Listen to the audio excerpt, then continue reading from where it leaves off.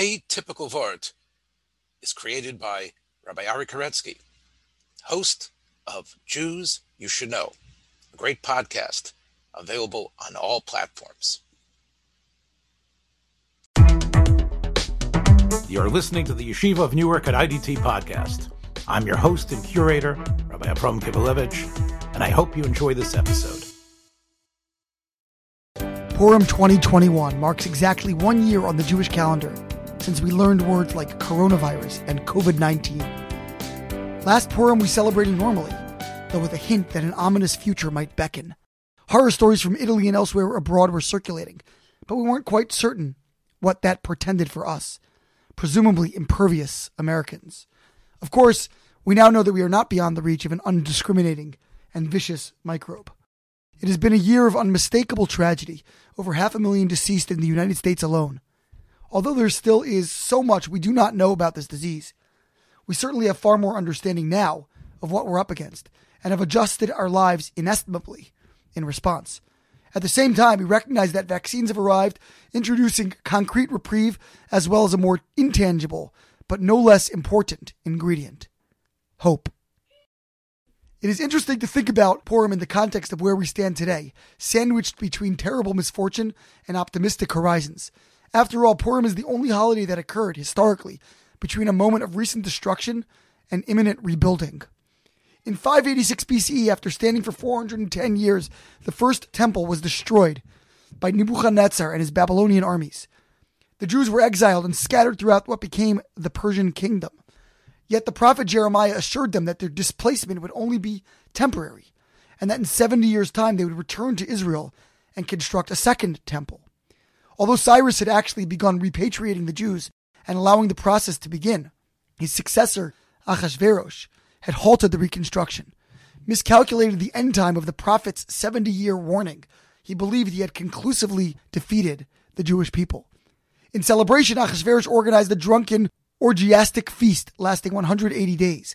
The debaucherous celebration featured holy vessels plundered by Nebuchadnezzar from the first temple, further humiliating the Jews and demonstrating that their relationship with God truly had been abrogated. Sadly, most of the Jews themselves participated in the event, succumbing to the despair for their nation that it embodied. Of course, our hero Mordechai decried this behavior, and ultimately his and Esther's bravery staved off total genocide and eventuated the temple's rebuilding. What I find striking about this story is the Jews' swift descent into moral despair.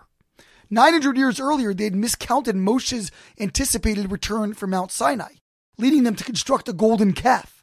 And now, they again despair due to a calendrical error, abandoning all hope for a redemptive future.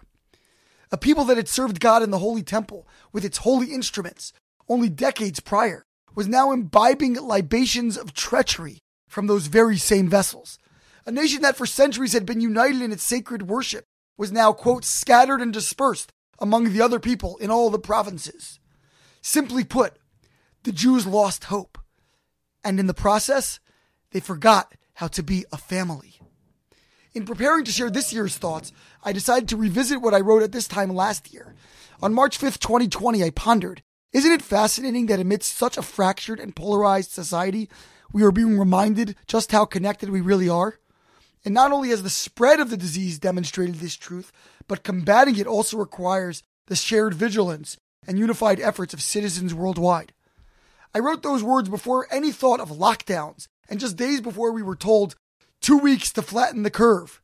We had no idea that soon we would be forcibly separated from those beyond our immediate confines, and that this social disruption would persist for a year and beyond.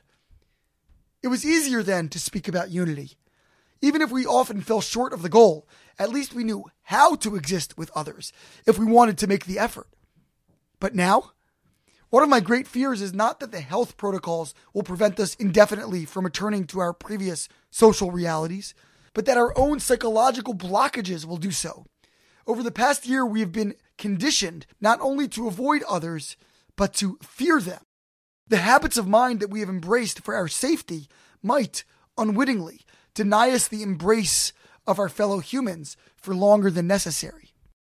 And so, this year, these same messages of togetherness and hope as twin antidotes to exile, assume heightened urgency. Millions, myself included, have been vaccinated. We mourn the unspeakable toll of this disease, but also recognize that it may soon be receding.